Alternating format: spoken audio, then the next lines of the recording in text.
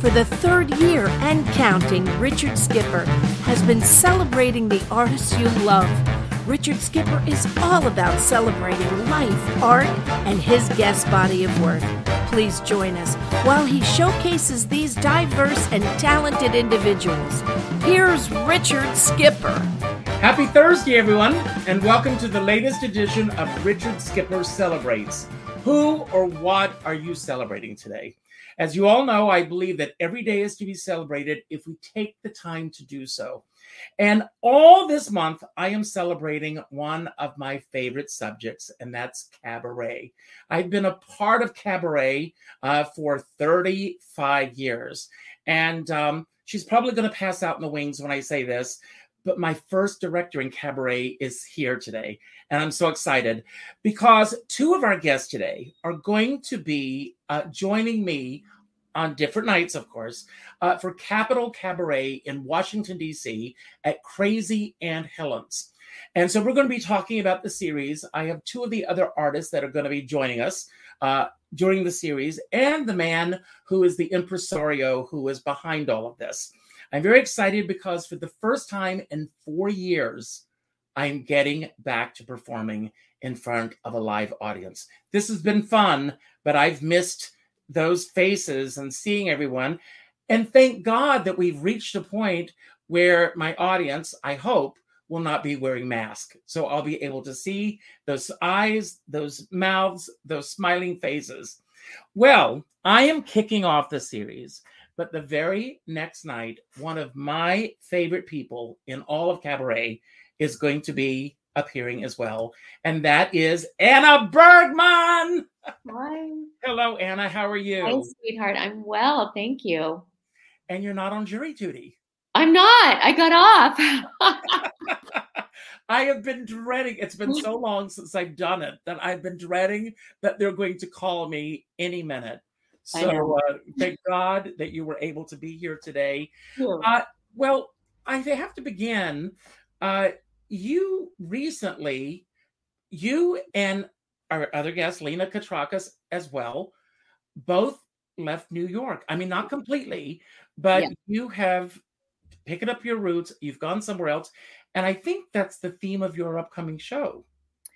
Yeah, it is. Travel and living around the world. So yeah, we, my husband and I moved 3 years ago, actually last week, to a beautiful place. We're just blissfully happy here. We're in Northern Virginia. We're in Alexandria, Virginia, just literally right across the river from Washington, D.C. and Maryland. So it's heaven. We love it. We just really, we're happy here.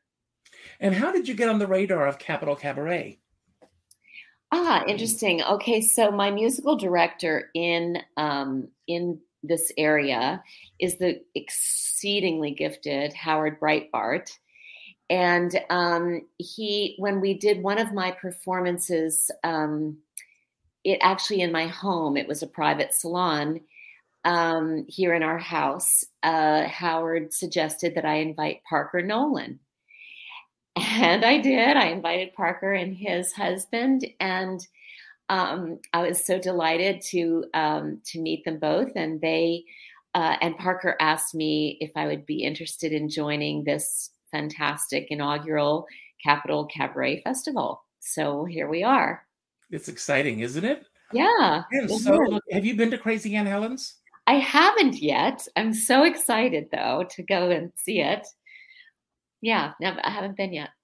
So, Anna, I want to talk a little bit about your work prior to this. You've done so much work in almost every area of the business, but you keep coming back to cabaret, and cabaret keeps welcoming you back. What is it about cabaret that pulls you in?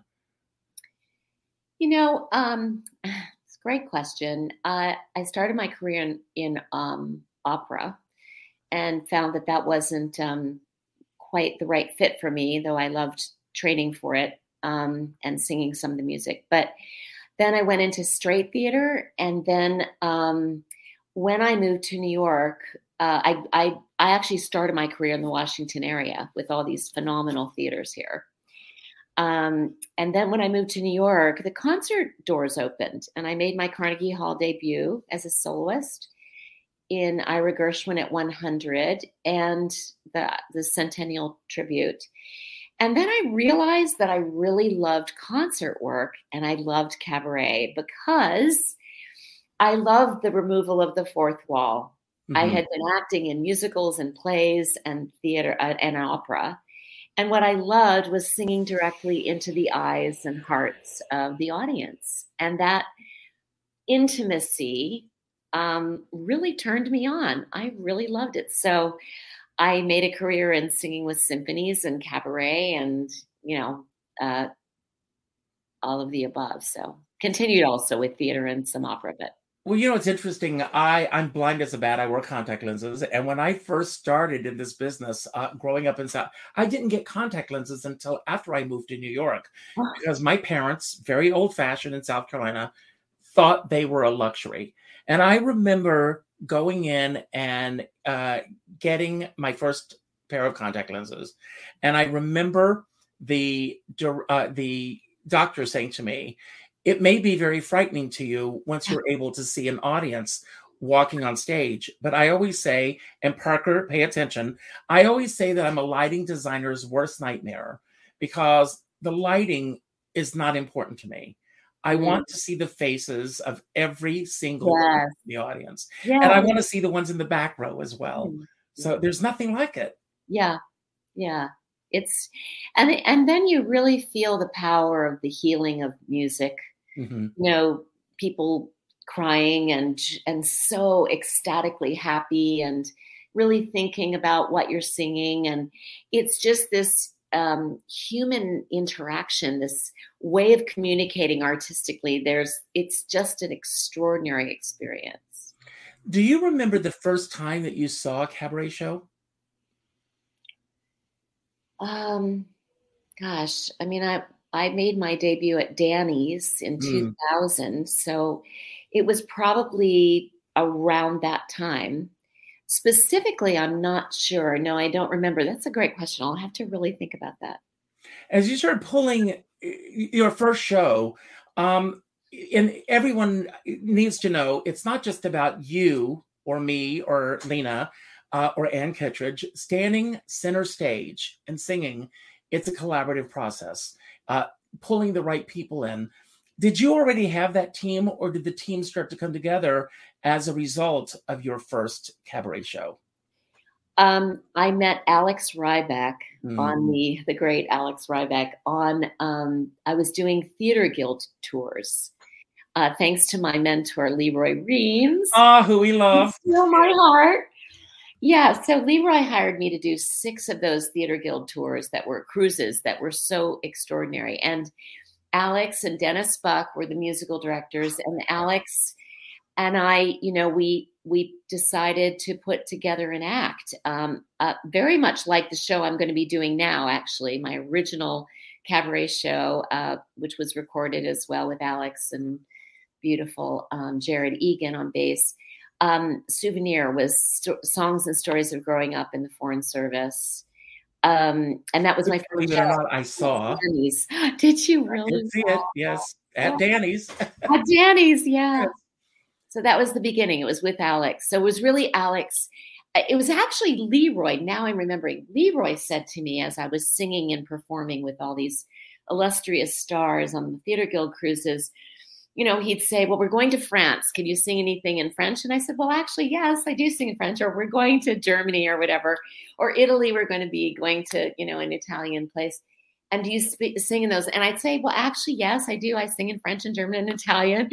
And so then it was Leroy who said, you need to do a club act with all these places that you've lived and tell the story and sing in these various styles of music in these various languages. So that's how Souvenir and the collaboration with Alex came to be. So you're reminding me now that it was really Leroy that started this whole thing. No, well, Leroy, it's amazing. When I was performing as Carol Channing, I could not get Leroy to come see me for love or money for years. And people would go to Leroy and say, you've got to see Richard Skipper do Carol. And he said, I've seen every drag queen from here to San Francisco and back. I'm not interested.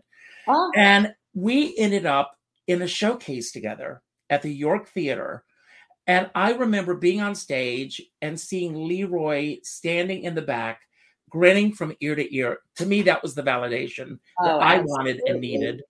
And then he came backstage and he said, "You son of a bitch, you're better than she is."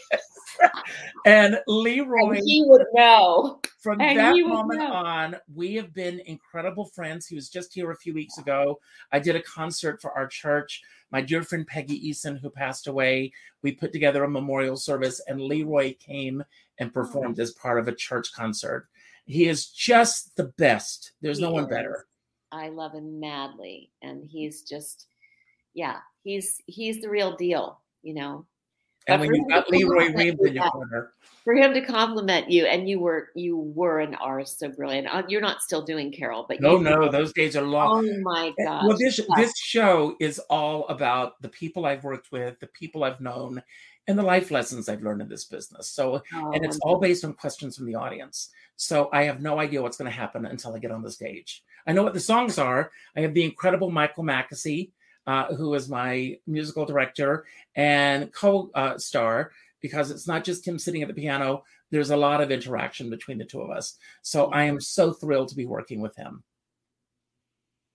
So I am going to bring on, I reached out to Ann Kittredge, and unfortunately she could not be here today, but she did send me a sizzle reel. So we get a chance for everyone to see a glimpse of what Ann will do. And I've seen this show, and I know that she's watching, she's on the road, but Ann, the show is brilliant and everyone's in for a real treat. And on top of that, she's also doing a master class. So here she is.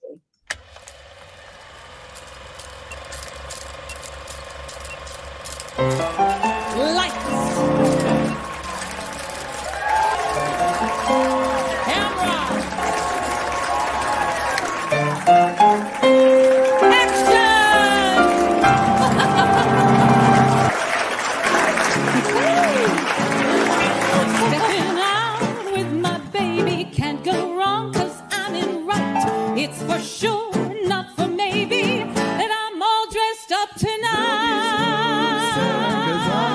There'll be smooth sailing, 'cause I'm trimming my sails in my top hat, white tie and tails.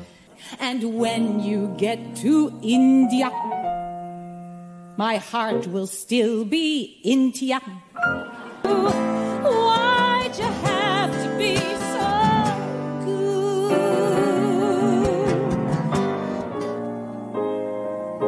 life is bare, gloom and misery everywhere, stormy weather,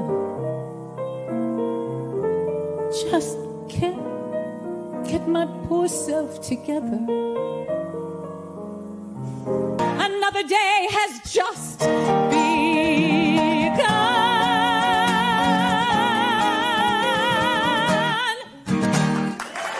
Good night, everybody.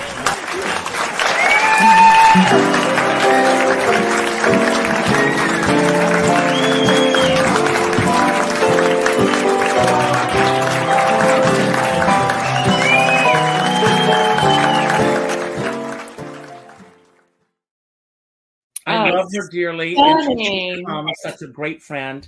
But I want to tell you, before I bring our next guest on, how it all began for me. I had done a lot of showcases in New York, acting, going from show to show to show to show, and making no money, like we make a lot of money in Cabaret. But I went to a career coach, and she said, you should put your own show together. And I didn't know what I wanted to do, how I wanted to do it, or anything. But at that time, I was seeing a lot of shows, and I would check in to see who the director was for all those shows. And the name that kept coming up over and over and over again was Lena Katrakis. So I called Lena and I said, I don't know what I'm going to do, but I want to do a show. And Lena, I'm going to pull her on while I tell her this story. And she said, that's a great place to start. And then I decided, crazy little Richard here, that I was going to do my own tribute to Judy Garland. I called Lena. Lena said, I don't know anything about Judy beyond The Wizard of Oz. But we went to her apartment and we went through all these clips. and we came up with this idea of doing an imaginary taping of the Judy Garland show. And Lena was the absolute best person to get me started in this business. And she opened a lot of doors for me. But it wasn't with Judy that I had the success. It all happened with Carol.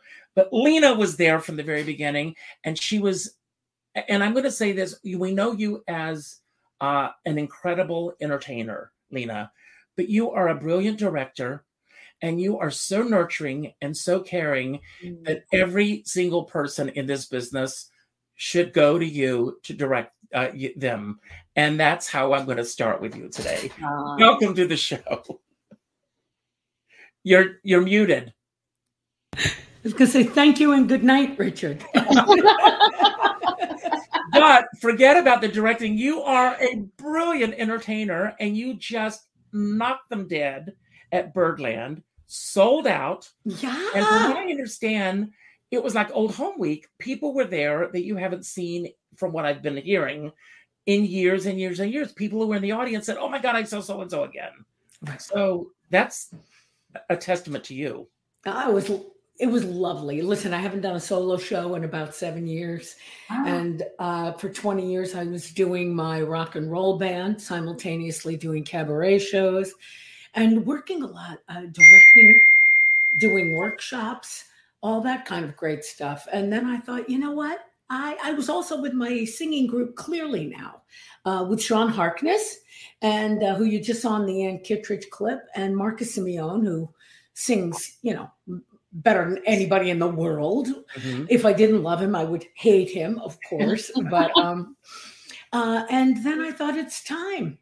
It's time to do something. And I'd never done Birdland. I was a Birdland virgin. The Bottom Line, Rainbow and Stars, Joe's Pub, but never Birdland. B.B. King's. Right, B.B. King's, right? And I did Birdland, and I had a blast. Everything from the Great American Songbook, just with the trio, with Ted Firth at the piano. So, even if I was mediocre, that was going to be a brilliant show. And I got to sing some songs I wrote, and we got to wail and sing the rock blues too. I'm still flying from it. I don't know why I waited so long. Well, you are a recent Sadie. You just recently got married. I am, and I'd show you my ring, but I left it in the bedroom.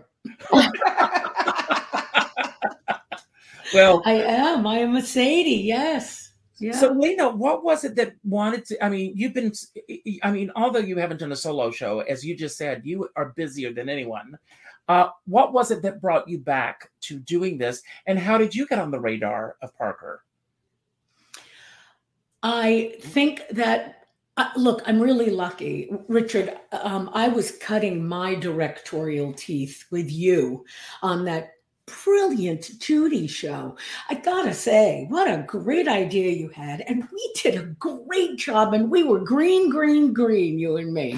I have to tell everybody, we were doing shows on Friday and Saturday night at midnight and tucking them in. Listen, thank you, because now I am a really good director now. And it's because of my clients. And I work with such a high level of people that I kept watching the sound checks one day, and I thought, oh, what am I doing? I want to get up there and count the band off. It really just like a light bulb. And Jim Caruso truly whispered in my ear, say, why don't you do a show at Birdland? And like a bing, I thought, why, I never thought of that. And then I said yes. And how did you start putting your team together? I mean, Ted Firth, phenomenal. And how did you get him? Talk about busy. He's super busy. I started a recording workshop, and I have to say it's one of the most satisfying workshops I get to do, because I have made 8 albums in my life, and I learned as I went. It is the most expensive lessons I've ever learned. And nobody ever, from a singer's point of view, tells you how not to make all the mistakes I made. And I thought, I want to do this with Ted. So I said, whenever you have one day, let me know. Mm-hmm. And he gave me a day 3 months in advance. And now we're going on our 4th recording workshop. And I have 2 scheduled with Sean Harkness. And so he was there. And I said, listen, I'm sick of listening to you play for everybody else. All I want to do is sing with you. Do you have Monday of blah, blah, blah available? And he said, yes. Everybody said yes. So I thought, okay, I'm doing Birdland. So it was so much fun. Now, before we went live, you Yes. told me, and I hope you don't mind my telling this, you just recently, you and I are both South Carolinians. Yeah. But you just went back. You have a house that you bought in South Carolina. What compelled you to get out of the house and go on the road again? Because, I mean, first of all, New York and now Washington, D.C. What is it that pulls you in that direction? Beats me. I think it's part of the reason I teach is because I want to have this conversation with other people who do this, with you, with Anna, with Parker, with people who have come before me.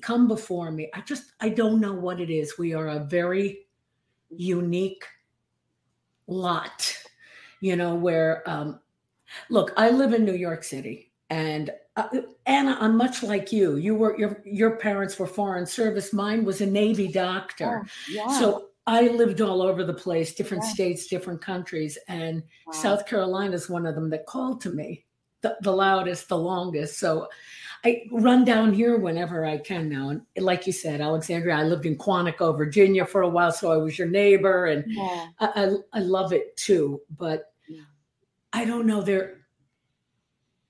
do we just want to be witnessed? Are we, people say something like, well, I don't want to have an ego. Well, if you don't have one, you're not going to get up on stage. Mm-hmm. Mm-hmm. You know what I mean? So I guess it's forever a fine balance, wanting to be witnessed, needing to say something to somebody that you wished somebody had said to you. Mm-hmm. Something like what you said, Richard, that you just want to share your life lessons. I do too. Mm. I wished I'd had 1,000 mentors. And so if I can be one, if I learn something with 8 albums, I want to tell it to you so you can do a brilliant first one, and I want to do that when I front a band or sing with a piano.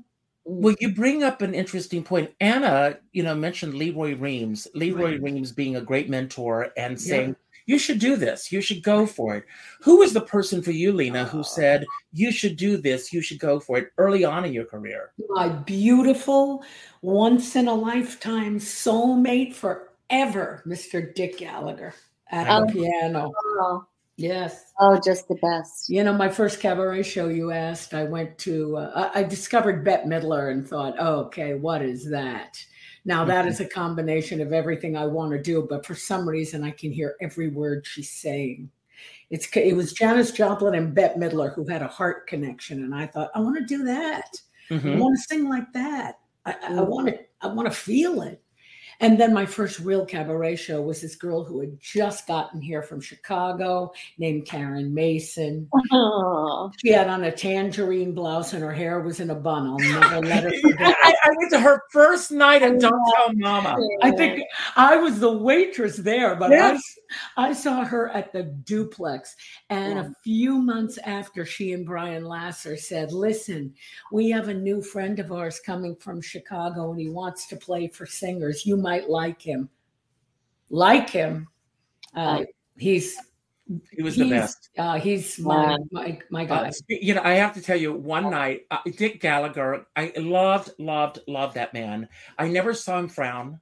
I never saw him, ever heard him say a negative person about anyone else. Never. And I lived on 47th Street for a short while. And when I would walk in the door, he treated me like I was the most important person in the room.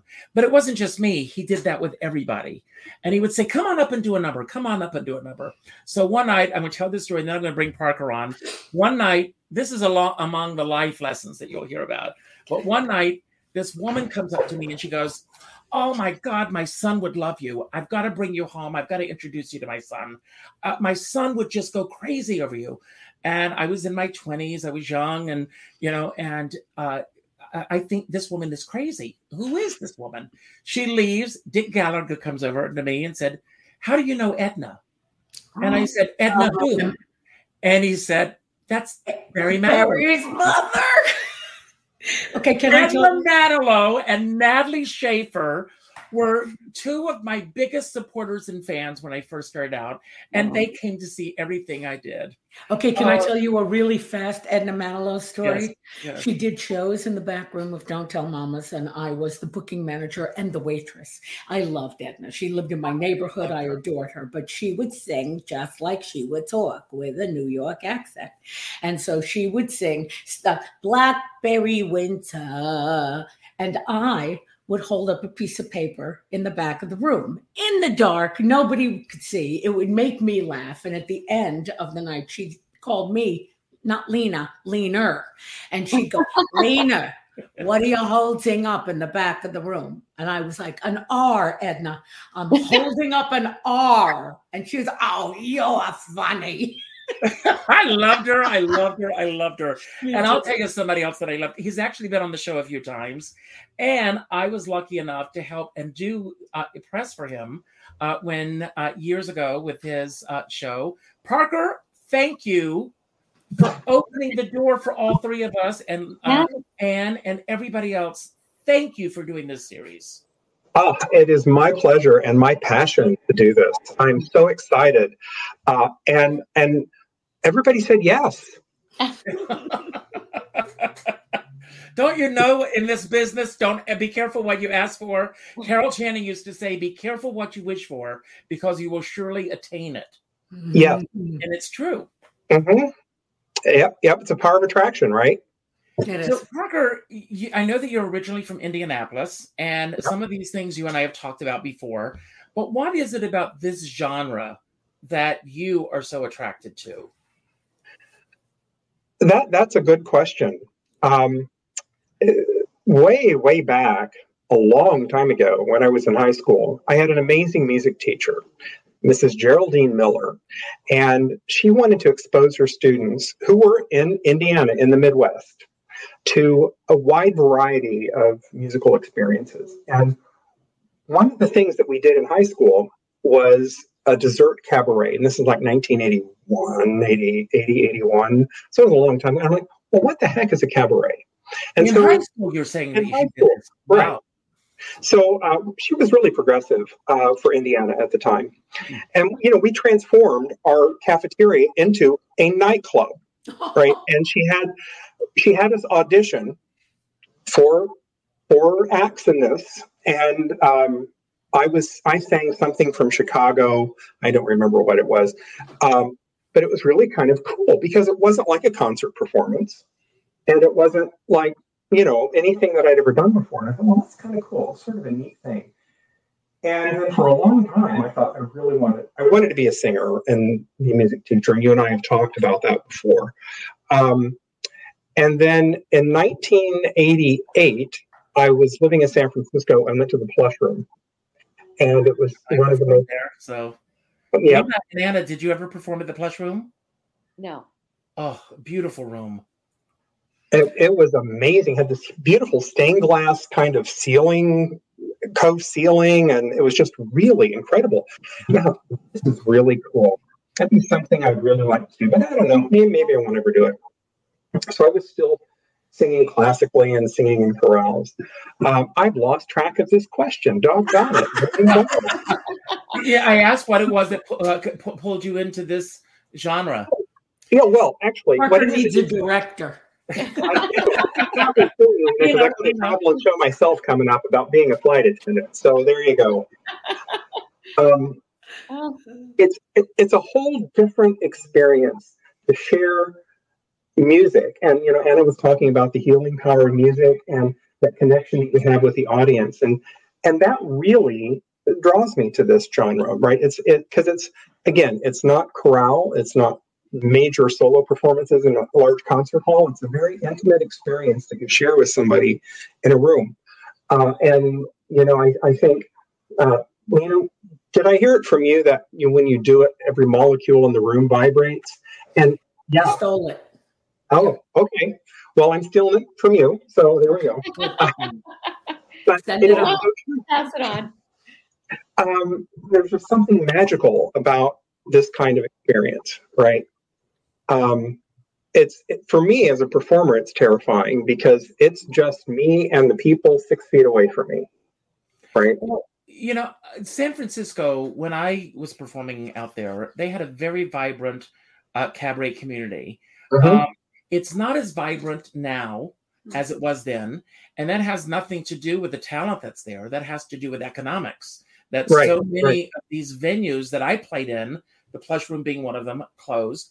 And then when I was performing as Carol, one of my favorite cities to perform in, and so I cannot wait, is Washington, D.C.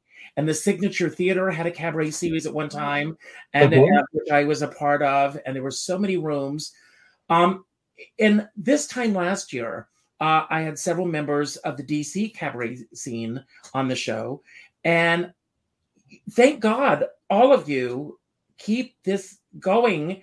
And I do want to say this, one of the things, as much as we all love Anna, Lena, and I, we have our awards that we've won over the years, but the DC cabaret scene is not really based on awards and, competition and everything.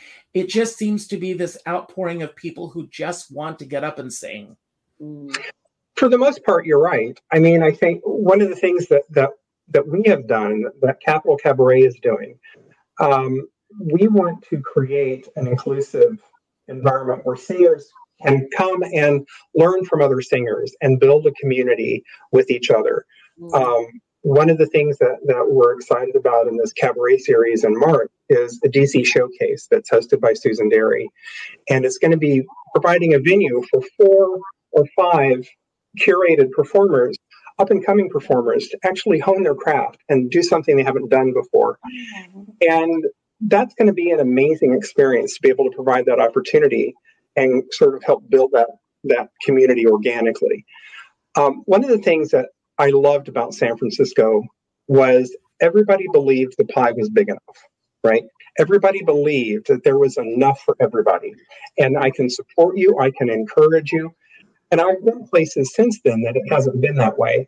But here in DC, it's a whole different kind of vibe, right? I mean, and we have an opportunity, at least I'm hoping we have an opportunity, to really kind of fill that void of education and support for the young people who want to start learning how to do this. Because I tell you, once you've done it, and once you know the magic that happens in that kind of environment, it's really amazing. I'd like to say something there, Parker. That's such a great insight into this community, because I always told young people when I started my career in the Washington area, it was such a phenomenal place to get your equity card after a SAG card. There are so many opportunities, so many phenomenal theaters here where you can really build your resume and do some incredible theater and musicals and all of that. And what's interesting to me is that you are creating this opportunity now for those singers and actors that live and work in this area to explore cabaret. And ironically, but in such a fantastic sort of way, I was doing a show last September in Washington, D.C., and a woman came up to me and said, with brilliant Howard Breitbart at the piano, "Do you guys teach? Because this just was phenomenal." And I said, "Yes, I do." And so she has hired me now to join the faculty of Levine Music School. Wow. The reason I'm saying this is, what did she want me to do? She wanted me to teach musical theater, aspiring musical theater students how to sing that repertoire in concert. So that is cabaret, which is fantastic. So I think we are going to be creating a huge amount of artists here that want to perform this in this art form. Oh, absolutely. I agree. And one of the ways, the mechanisms that we do this with Capital Cabaret is we have a monthly open mic at Crazy Aunt Helen's called Curtain Call. And Howard, of course, is the musical director and the accompanist for those evenings. And if you, Richard and Lena, if you haven't heard Howard, you're in for a treat. He is I'm just excited. amazing. Is he playing for you, Lena? Yeah, he's not playing my show. He's playing when I am teaching. Oh, and fantastic. I'm bringing John Weber down from New York to Oh, wow. play, because this will be our second Crazy Ann Helens, and we're on a roll. So, Okay. You know what, Parker? So, Lena, you played Crazy Ann Helens. Yes, I've taught in DC a handful of times, and I went down through a friend of mine, a magnificent singer named Justin Ritchie, who's also a Navy brat. And when I was a girl, he was being born, both of us in Naples, Italy at the same time, but we didn't know each other. Justin ended up having Rick Jensen and I come down because we taught together a lot. And we did a concert that night. And there was a guy named Shane there who didn't own a place called Crazy Ann Helens at the time. But he said he kept me in his head and said that if he ever opened a club, he wanted to ask me first. And he did ask. Wow. He found me. I never met him. He was in the audience. And so the power of music, and what do they say? If you touch one person, and you never really know, but when Shane introduced himself, I got to know that person, and I thought that was a beautiful story. So I'm going back down. But you know what, Parker? I want to tell you that traveling around teaching has, I did this thing before the pandemic called a Taste of, and we were doing exchange shows. We had a Taste of New York, 4 singers. Go to St. Louis. We had 4 singers from St. Louis. I put together these shows and brought them to New York. They got great reviews. We were on our way to do it with Chicago, and we got shut down. So Becky Menzie and I from Chicago are picking it up again. And when I went down the last time to teach and sing at Crazy Ann Helens, we have added DC to our exchange student program. So I'm all about our communities really holding hands. So now it's a Taste of DC in Chicago and New York, and I'm going to get that together and talk to you about it. Wonderful. All right, That's fabulous. amazing. Next Wednesday is the anniversary of the passing of Laurie Beachman. And so it was just brought, there's a documentary that was done about for Laurie 22 years ago. Wow. And it just got released to YouTube. It's Laurie Beachman, Listen to Her Heart. It's only 58 minutes. Everybody go and see this film. When she was diagnosed with ovarian cancer, she was given 2 years to live. She ended up living 9 years beyond that. But her biggest fear, number one, would be that people would not book her because of her illness. And Richard J. Alexander, David Friedman, a lot of people, they got her on stage and she was performing and doing better than ever. And someone asked her, what gets you going?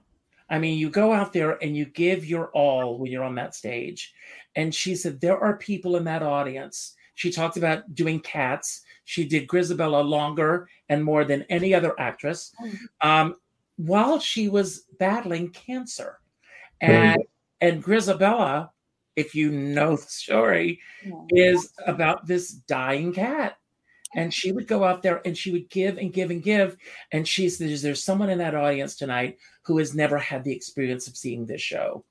And so it is such an honor for all of us. And I know that Anna and Lena and you too agree with me to have the luxury of stepping out on stage in front of an audience, and especially people who have never experienced you before. There's nothing like it. But you also, I think Anna said it, you can see them. You said it, Richard, too, that you want the lights on in the back.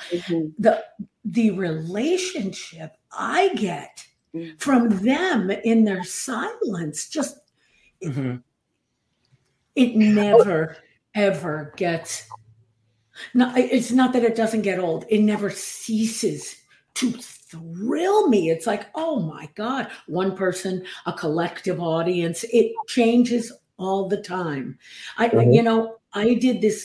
I used to play in the comedy clubs before I found the cabaret rooms, and we were what was called the relief singers. So the headlining singer before me was Laurie Beachman, this woman named Laurie Beachman, who went out to get Pippin, and then the coveted spot became available. And I really wanted it. I got it the second time around. The first time around, a chick named Pat Benatar got it. I have been floating around excellent company my whole life. I opened for Pat Benatar, believe it or not, at Gay Pride Milwaukee. Milwaukee Festival. Wow. And talk about, I mean, me as Carol Channing on stage opening for Pat Benatar. But that audience was so incredible. Oh, I love that.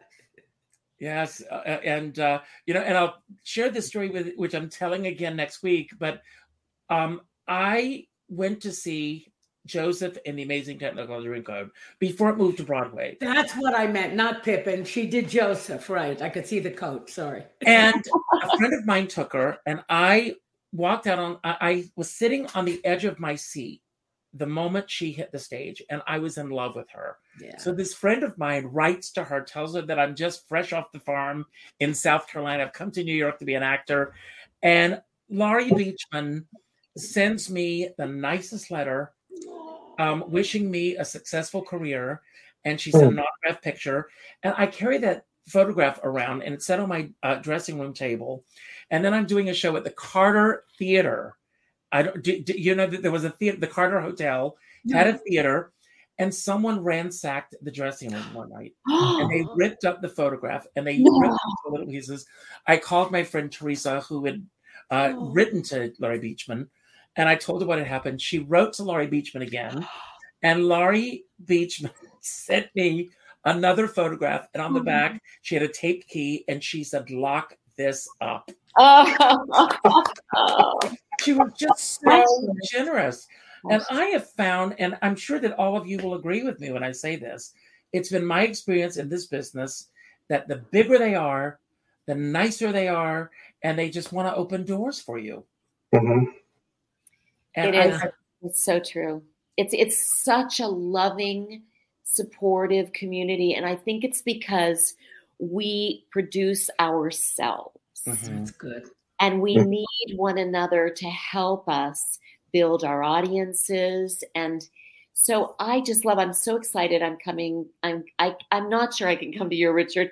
I love your show, but it's because it's the night before, and I'm always just kind of like quiet and focused. And but I'm coming to Lena's, and I'm coming to Anne's, and I'll come see you again. I love your shows. Oh, thank you. Thank you.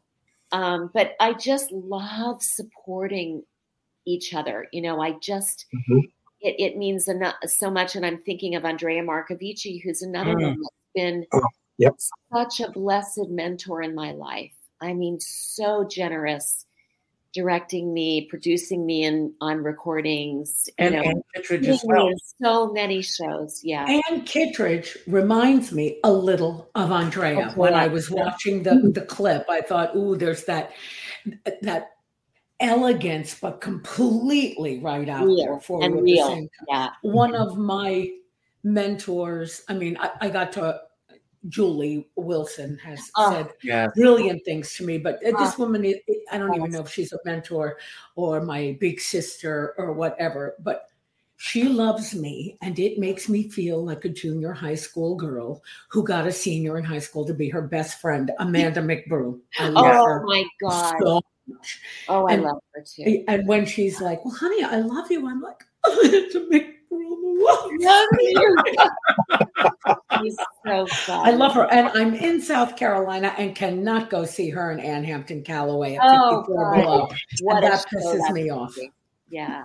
Are you allowed to say piss me off? Yes, you are. You can say what you want on this show. Right. I love them both so much. Parker, one of the biggest issues that a lot of artists have nowadays is, Anna and Lena and I are, if you'll forgive me, ladies, for saying this, are of a certain age. And we were in New York City at a time when there was not social media, and people got out of their houses to go see shows. And it was incredible. Like I said, when I opened midnight shows, people were there. you walked out and 46th Street was like and especially Grove Street. Both of those streets were like block parties. You saw everybody that you knew. It was this feeling of support. Everybody was there. What I loved about Don't Tell Mama, with all due respect to everyone now, was that at that time, when it was just one piano cabaret room, you could go, and I remember one night, Lena, being there, sitting with Dick Gallagher, and they came in and they said, Lena Katrakis is going on in 15 minutes. If you want to see the show, let your waitron, remember that? No. And one of your drinks can go towards your 2-drink minimum. And there was an encouragement to get people out of the piano bar into the cabaret rooms. Because Irv Rabel, God bless him, and Sydney early on, the goal was not the piano bar, it was the cabaret room. And it was getting people into those rooms. And now, Annie Hughes, who is a dear friend, a few years ago, she comes to New York and she says, let's go to Don't Tell Mama. I said, Annie, it's not the same vibe. And we went, she said, I was just going to stand at the bar. They said, you can't stand at the bar. You have to be seated. And at the tables, it's a 2-drink minimum in the piano bar. And so they are not encouraging people to go see the shows. And 90% of the people that are sitting in the piano bar area have no idea there's a show even going on in the back room. I've often thought about it. I wonder what it is. And I think it's obviously a collection of things. But the idea that there were club owners like Irv Rabel, who owned Brandy's Piano Bar, 88's, Don't Tell Mamas, and the Duplex, all of those. And even Alan Pepper, the owner of the Bottom Line, who Irv learned how to do his business from, these guys, they were not wealthy, so I don't really know how they did it, but their bottom line was not the money. That's almost not available anywhere. And I don't even know how they did that, number one. And number two, it was before AIDS. So we were all out all the time, late at night. And then I was a lot younger, and so was my audience. But I don't see young people going out for live music either, the way we did. As the waitress, I worked midnight shows on Saturday nights, 7 o'clock, 9 o'clock, midnight. Richard, Sharon McKnight, Jennifer Lewis, Karen Mason, Nancy Lamont. And it was different time. And Jennifer Lewis, who is still a very dear friend of mine, and you remember this, Lena, she would walk in and she'd say, everybody, I got a show going on. Right. Meet me in the back room. And she would hand out cards to everybody in the room. And, and I'll tell you somebody else who did the same thing, Billy Porter. That's right. He did. And look at the two of them. They are both, movie stars. Now, I do have to say, I used to say to Jennifer Lewis all the time, I wish you'd get famous because you are the only person I can imitate. And now she's famous. And I thought, well, wow, I didn't know it was that easy. And she used to call me Diva Katrakis. Diva Katrakis. What do you want to say? I Diva love Katrakis? her. Me too. I was lucky enough to go to the opening night of Hello Dolly with Bette Midler. And I am sitting, and every person you can name was in that audience. Wow. And Jennifer Lewis walks in, and because, she was one of the harlots. I mean, her and Bette started out together. Right. I forgot that one. She sees me. I'm sitting in the front row, and she screams, oh, my God, that Skipper guy is here. And who is that? Oh, my God. Those days were so incredible. Parker, what is your main method now of trying to get an audience in Washington, D.C., not only for this series, but for everything? Doing a show every 7 years works, Parker. I'm learning that.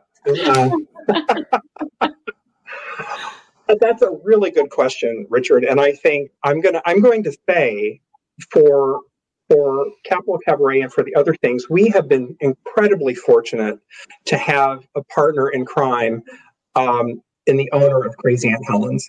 he has a very strong commitment to live theater and a very strong commitment to getting people out of their seats and out of their houses into the community again. And his name is Shane Mason.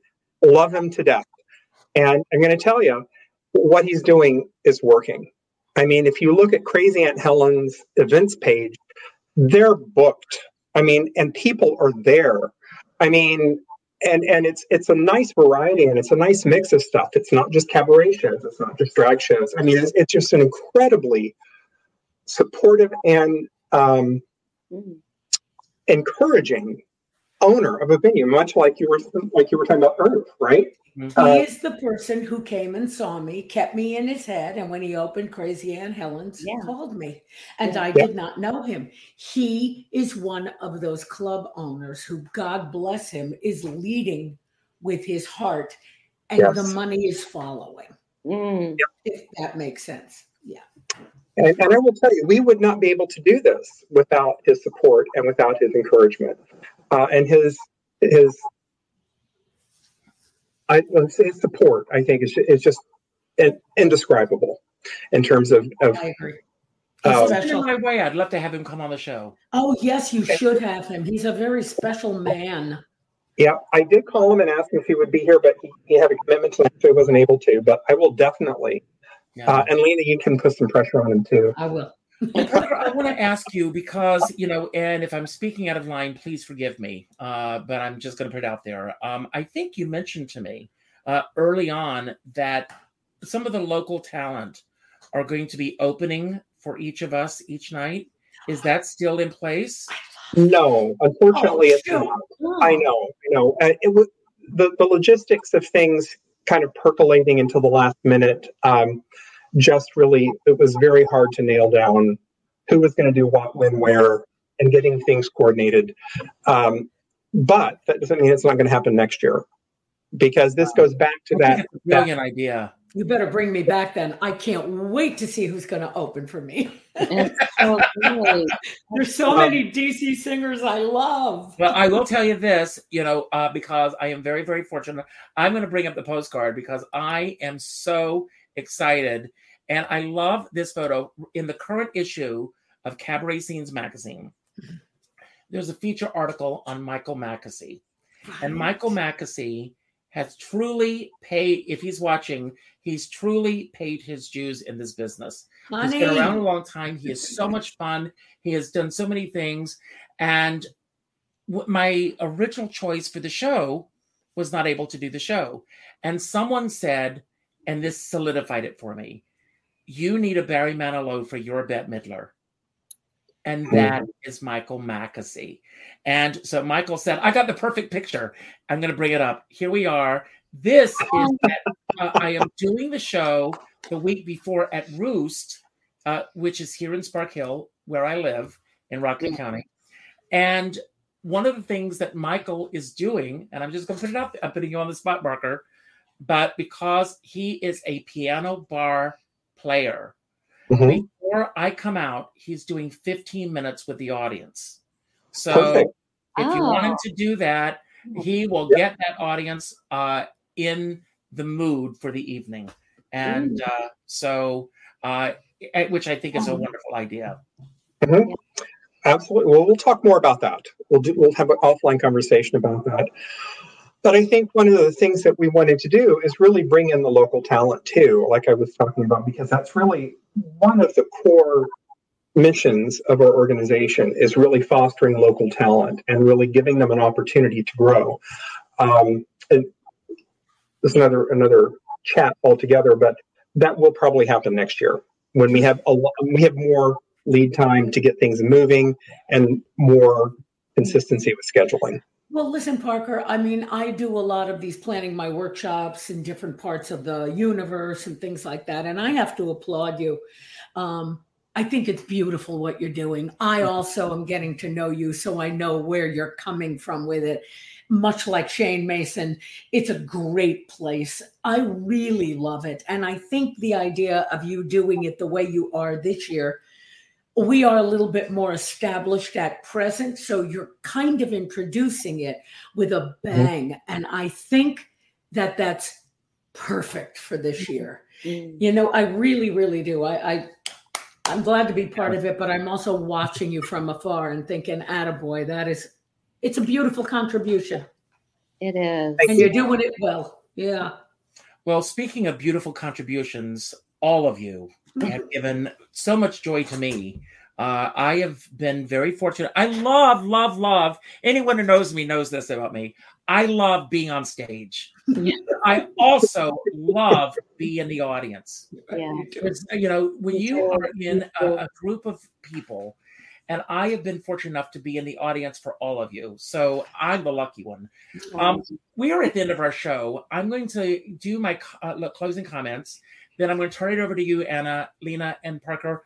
I'd like you to have the final word about tonight. For all of you, it could be about anything that we talked about that you want to build upon, anything that we didn't talk about that you wish we had, or just any final message you want to leave everyone with tonight. Those of you who watched the show, and I thank so many of you, I'm looking right now on the screen. I see Pam and Natasha and Sherry. You show up every day for me. So thank you for being here. We love what we do. And we would do it in the comfort of our own living rooms. I know all of us would. But there's nothing like having that audience out there. So if you're not in Washington, D.C., tell at least 5 or 6 people that you do know who are in Washington, D.C. Not only about the 3 of us and Ann Kittredge, but all the shows that are going to be there for the entire week. And you can get a package deal as well, which I think is a wonderful thing to be able to go and see all of these shows. I am so excited because, as I said earlier, it's been 4 years since I've had the chance to do any of this. And when Parker reached out to me and asked me if I would be there, it was easy to say yes. I didn't even give it a second thought. So thank you, Parker, for opening this door for me again. It means the world to me. I end every show by telling everyone to go out and do something nice for somebody else without expecting anything in return. Pick up the phone and call someone that you have not spoken to in a long time. Not an email message, not a text message, not a private inbox message, a phone call. And let that person know how they've made a difference in your life. It's very important that we do these things now instead of posting it all over social media after they've left and we don't know if we can see it or not. So do it. It's important that we do that. Sean Moniger, who, when I was doing my show at Don't Tell Mama, he was the lighting designer. Him and Bobby Nealon both did sound and lights for me when I was starting out with the first show with Lena. And Sean Moniger once says, we're all in this together, but we're not in the same boat. And then someone else said to me, we're all in the same storm, but we're in different size boats.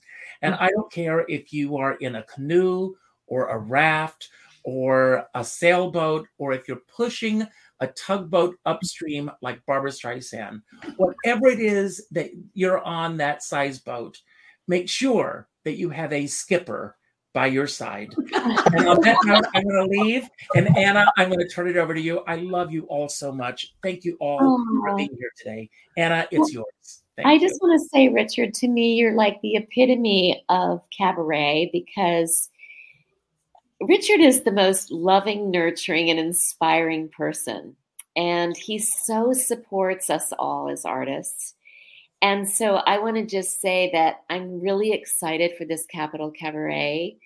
And thank you, Parker, for making this happen, because I think this is, as Lena has said, this is the beginning of something really magical and phenomenal in the Washington. I want to also add Washington, Maryland, and DC. We're known as the DMV. We're all 3 states. And right. And so I just want to say that I'm just so excited that we're going to be giving to our audiences in Washington, Maryland, and Virginia all this love and inspiration and joy with this live music and these live performances. So thank you. I'm so excited to be part of it and to support my fellow artists. We're glad going to do it. Thank you, Anna. We're on our own here. Here we go. I just want to say that, like I said earlier, I love having this kind of conversation, talking about what we're lucky enough to do. So thank you to Richard. And old and new friends on this evening, and I look forward to being with all of you live and in person, doing what we love at the First Capitol Cabaret in DC at the very end of March. I will be there with bells on. Thank you, Richard. Thank you, Parker. Thanks, Lena. March 18th through the 25th. Mark your calendars. It's going to be a great, great week. Thank you, Richard. Thank you, Anna. Thank you, Lena. And thank you, everyone who is supporting this. And I'm very grateful for you all. That's all.